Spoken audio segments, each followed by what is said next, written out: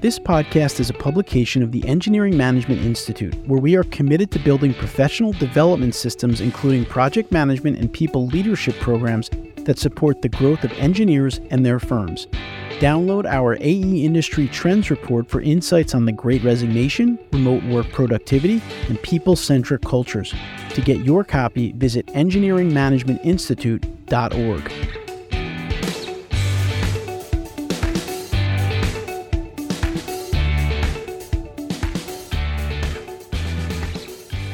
Welcome to this episode of the Structural Engineering Channel, a podcast focused on helping structural engineering professionals stay up to date on technical trends in the field and to help them succeed in their careers and lives.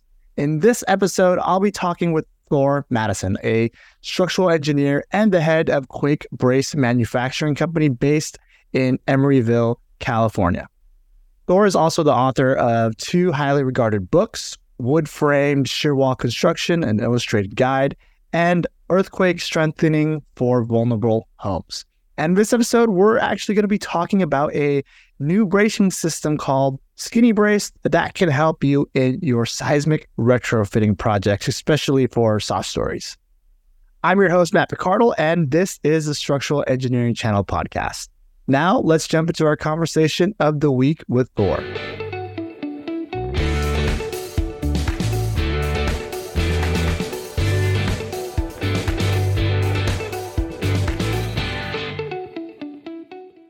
Thor, welcome to the show. Can you start by introducing yourself and tell us a little bit about what you do on a daily basis?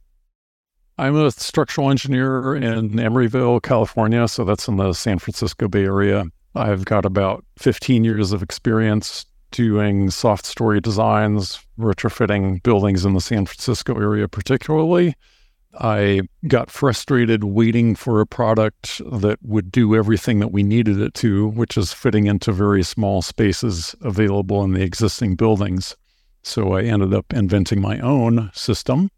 I now manufacture that, and I'm trying to spread the word about it to other structural engineers and building owners so that they can use it in their soft story retrofits. You essentially just made a whole new bracing system from scratch, it looks like. Could you go into the story? Because I imagine that takes a lot of work and analysis and getting it approved. What was the story behind that? How did you go about doing that and how you came up with it and the whole process of getting through it? The whole challenge of putting a soft story retrofit system into an existing building is not always the bracing system itself. It's just finding room in the building to accommodate new elements. And in San Francisco especially, you've got one prototype building and it's got a garage and an entry stairs or an entry downstairs and then a service entrance. And you can mix those up, but they're always there at the front of every building. The typical building width in San Francisco is 25 feet. So between a garage door and entry steps and the service entrance, you really don't have much room to put in a steel frame or a shear wall. What we ended up doing was using special cantilevered columns, which have a dismal R factor of 2.5. So that means you just have enormous seismic forces. You need to have a very big footing for resisting the overturning. The diaphragm might need to be reinforced. It's just a really onerous situation. The other option is to put in a conventional moment-resisting frame. That often means you need to relocate an electrical panel. If it's an apartment building, you need to relocate multiple electrical panels. And the same on the other side of the garage, there are going to be gas meters that you need to move. So that just those utilities can cost more to relocate than the actual frame installation. So I wanted to come up with something that had a better R factor so that we weren't getting killed on the seismic forces, and something that would be easier to repair, something that would fit into the narrow spaces.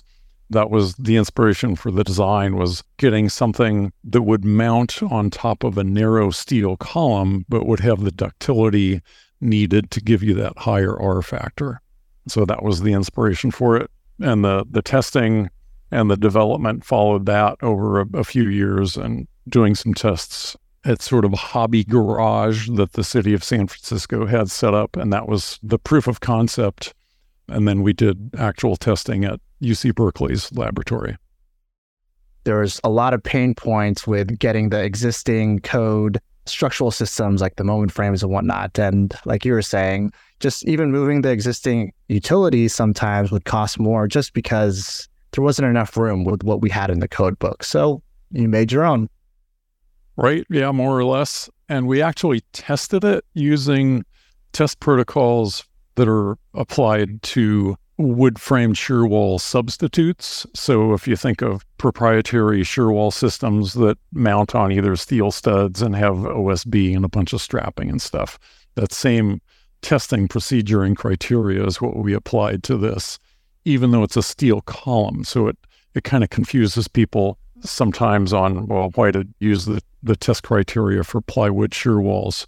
And that was because the rest of the bracing system and a typical soft story retrofit will be the wood structural panel shear walls. So we wanted something that was compatible with those, and basically it could substitute our products in place of a wood structural panel shear wall.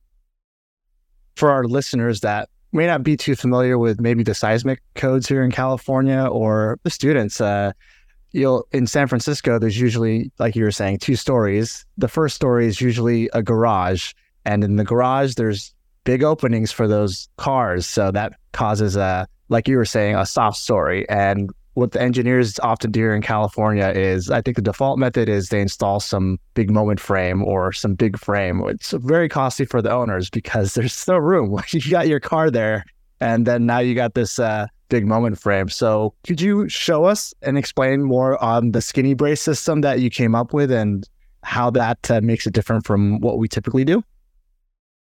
I've got a model here that is not actual steel. So when you get one, this is not going to be flexible by hand, but this would be a standard wide flange column that this mounts on. The blue here is the structural fuse assembly.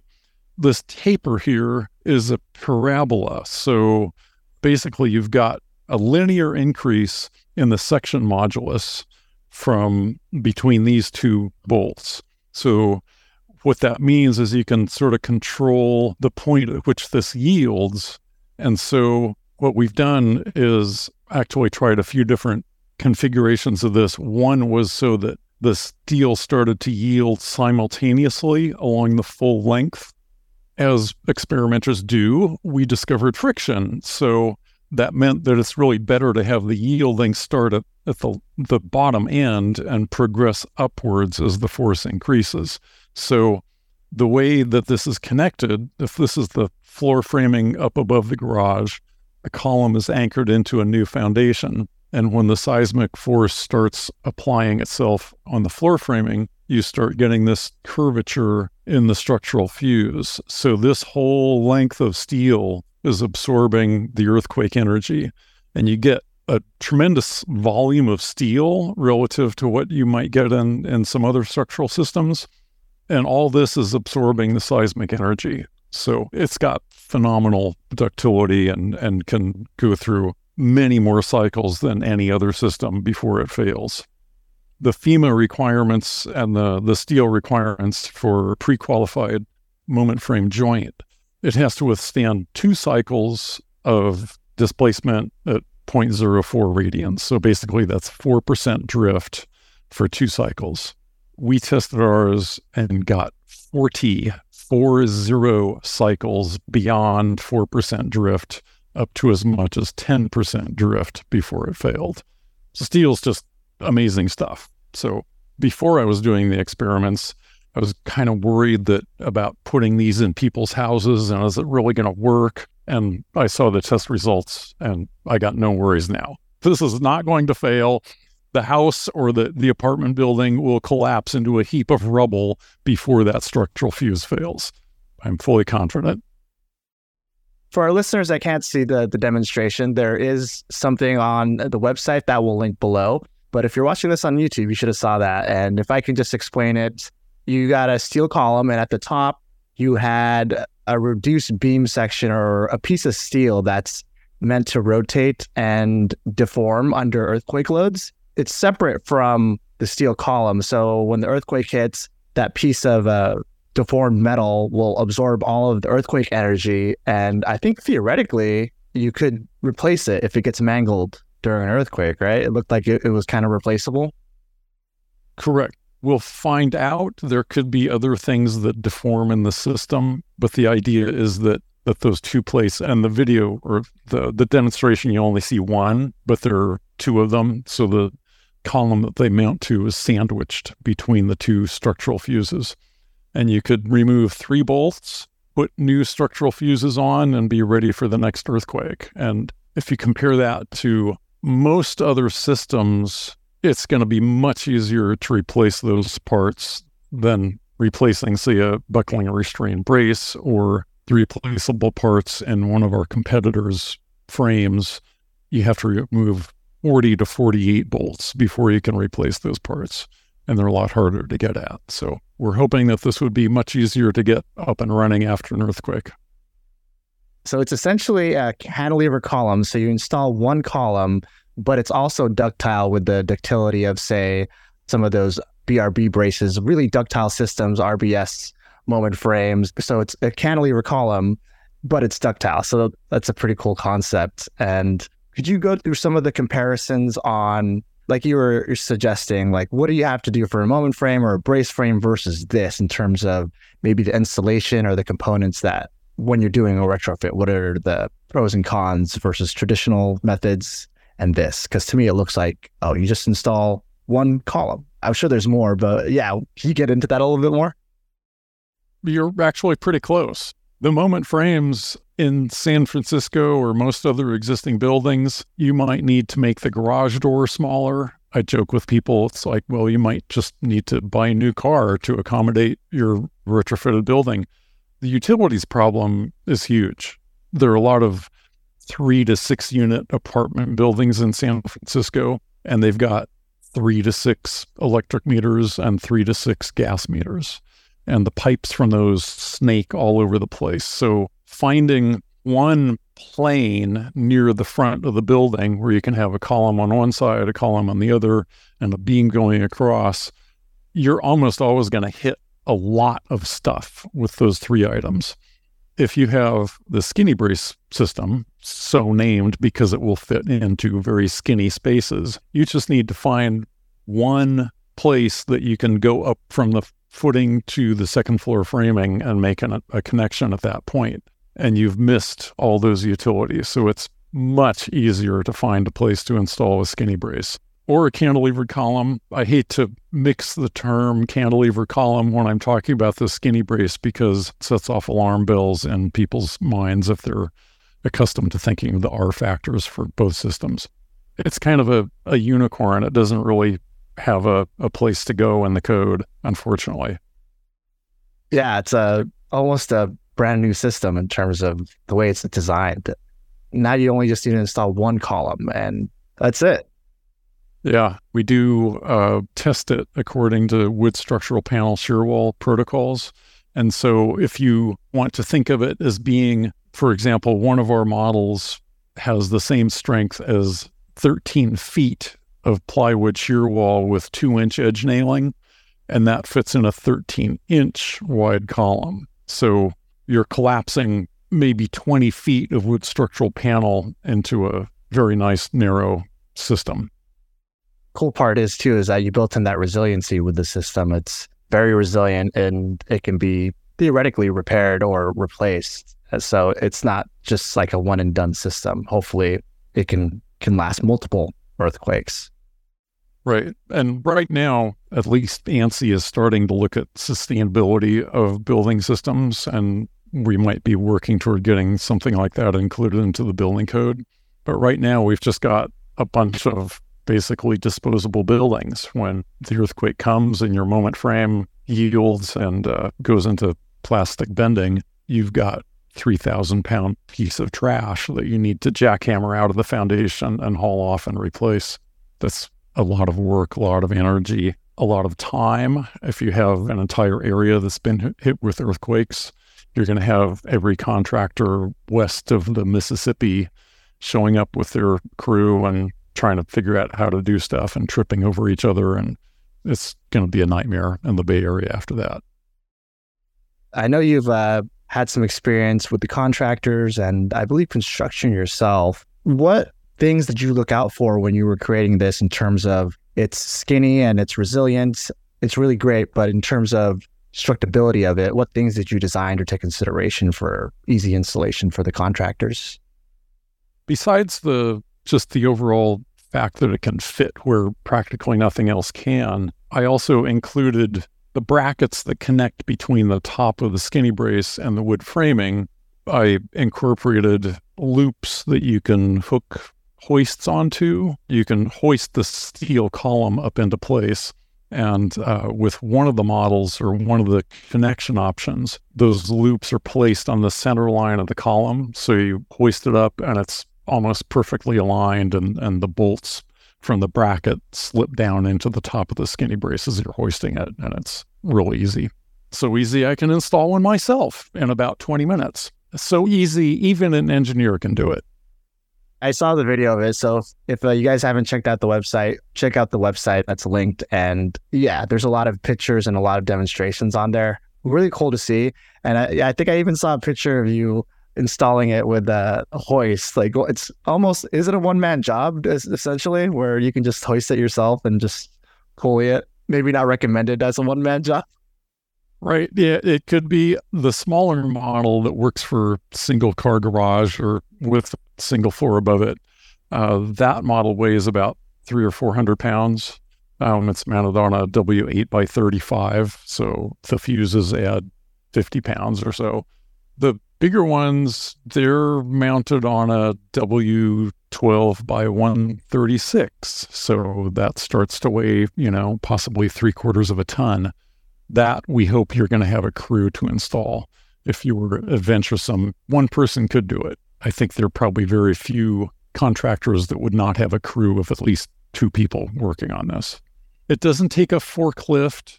It doesn't take, a crane, which is going to be impossible to get into an existing building anyway.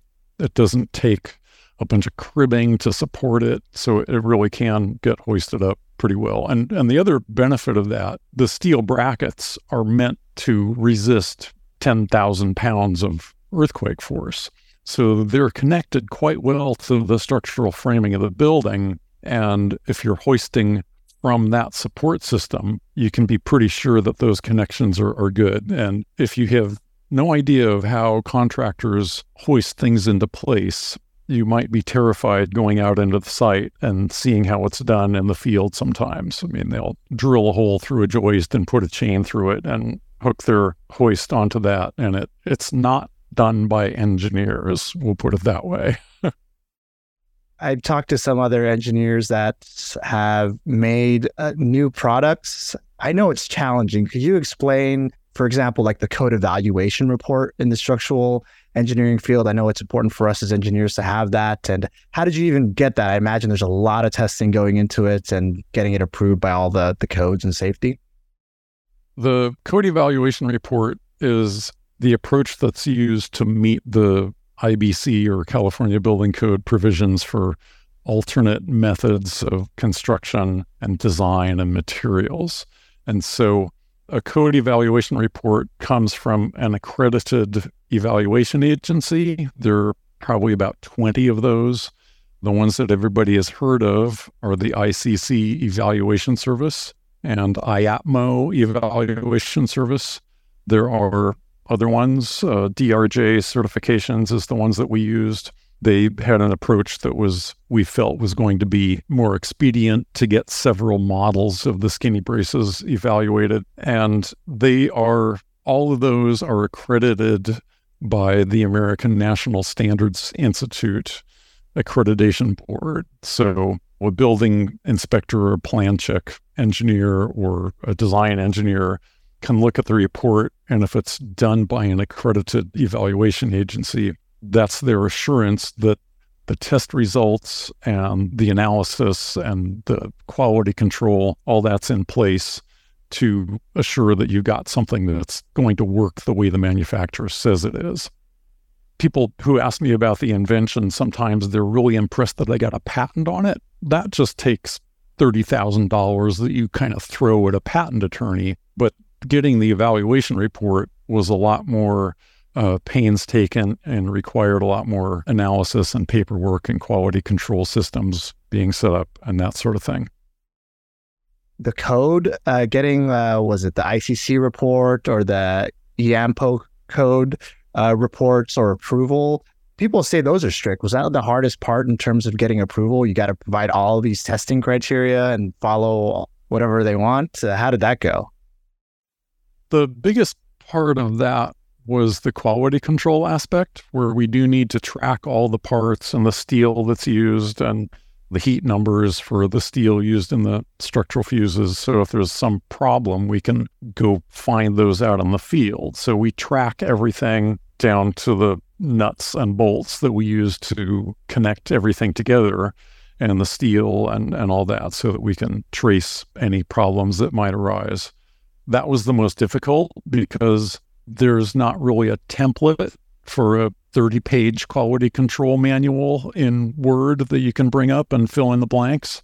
So we kind of came up with that from scratch. And then doing all the testing had to be done to the proper protocols and had to be done at accredited laboratories and stuff. So it's all, and all those processes and criteria and rules are in place. They're just not easy to find. And finding a testing lab that could actually have the output forces that we needed to test these was pretty difficult. There was a private laboratory that we used. We almost broke their equipment. They actually set up the test in a manner that I didn't feel confident in, and I pointed it out to them, and they said, "Oh no, it's fine. We do this every day." And we're in the middle of a test, and something went snap, and that was the end of the test. After that, we went to the UC Berkeley lab, where they had some giant actuators that would put out 200 kips. So that was enough for us at this stage. This is a new system. I imagine structural engineers that look into this and want to use it for their retrofits, they would have some challenges convincing the owner to use this new product for their building when maybe it's newer and maybe the owners might not be completely comfortable with it. So what are some of the ways that we could get this product more, I guess, accepted in the construction industry? So actually, it's kind of the other way around. The contractors and the owners are usually very enthusiastic about it. They look at something that's faster to install, costs them less, doesn't take up as much space in their carport or their garage, and they're usually all for it. Some engineers can be more hesitant to use something that hasn't been tested by earthquakes. It's only been tested in a lab. If you're extremely conservative, that's a legitimate concern. And the other pushback that we get is from building departments. In particular, there's one city and county that I won't name that won't accept our evaluation report. They only accept evaluation reports from 2 of the agencies that I named, which is kind of like saying you need to hire an engineer to do your design, but their name needs to begin with A through G. They accept evaluation reports from ICCES and IAPMO UES, which have no better accreditation credentials than our evaluation agency does. That's the big challenge.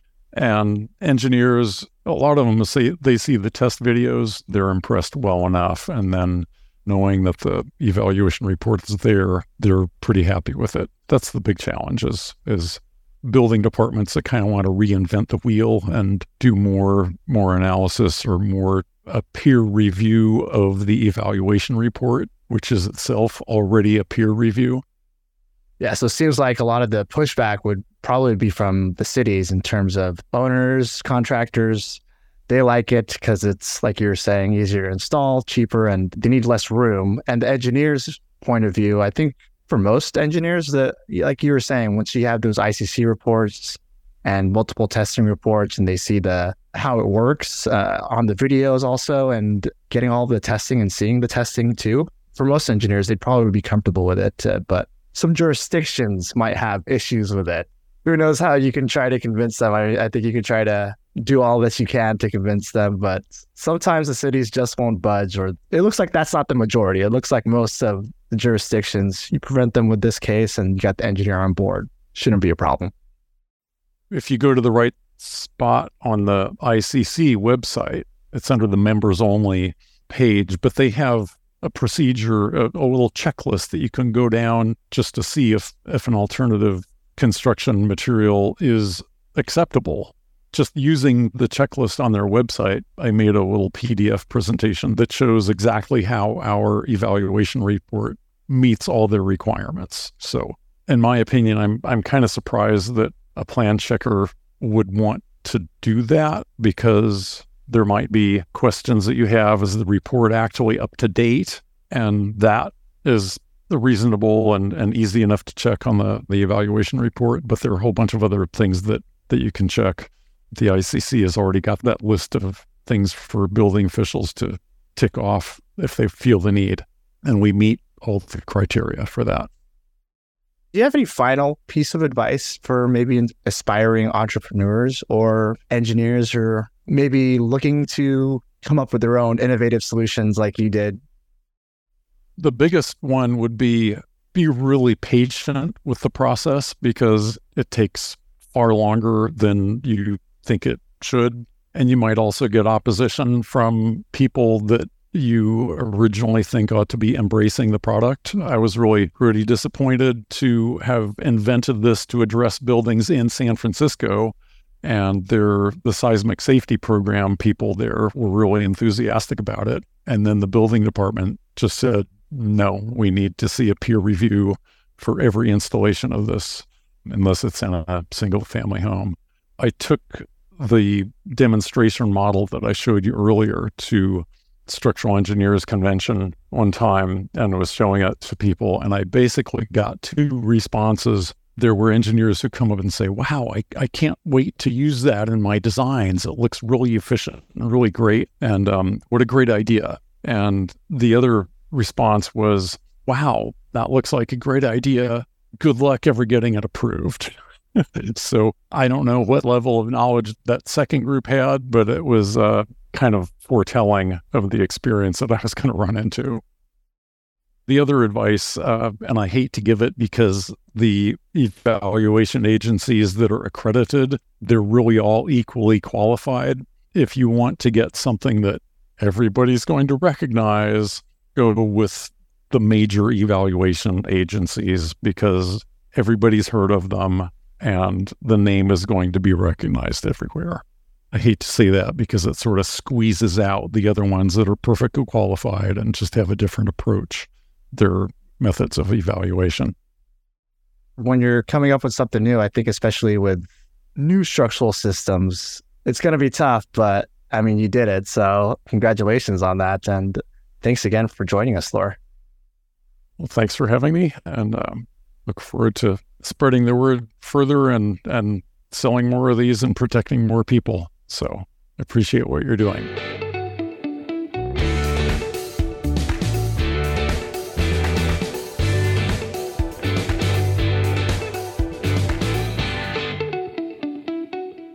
Hope you enjoyed the episode today. We'd love to hear your feedback, comments, and or questions. To leave them, please visit structuralengineeringchannel.com. There you'll find a summary of the key points discussed in today's episode, as well as links to any of the resources or websites mentioned during this episode.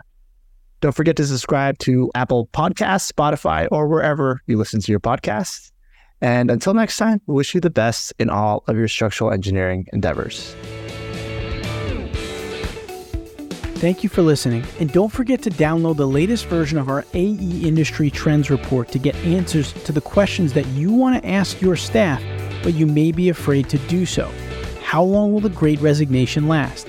How long should you allow employees to work remotely? And how are successful firms using data to grow sustainably for the long term?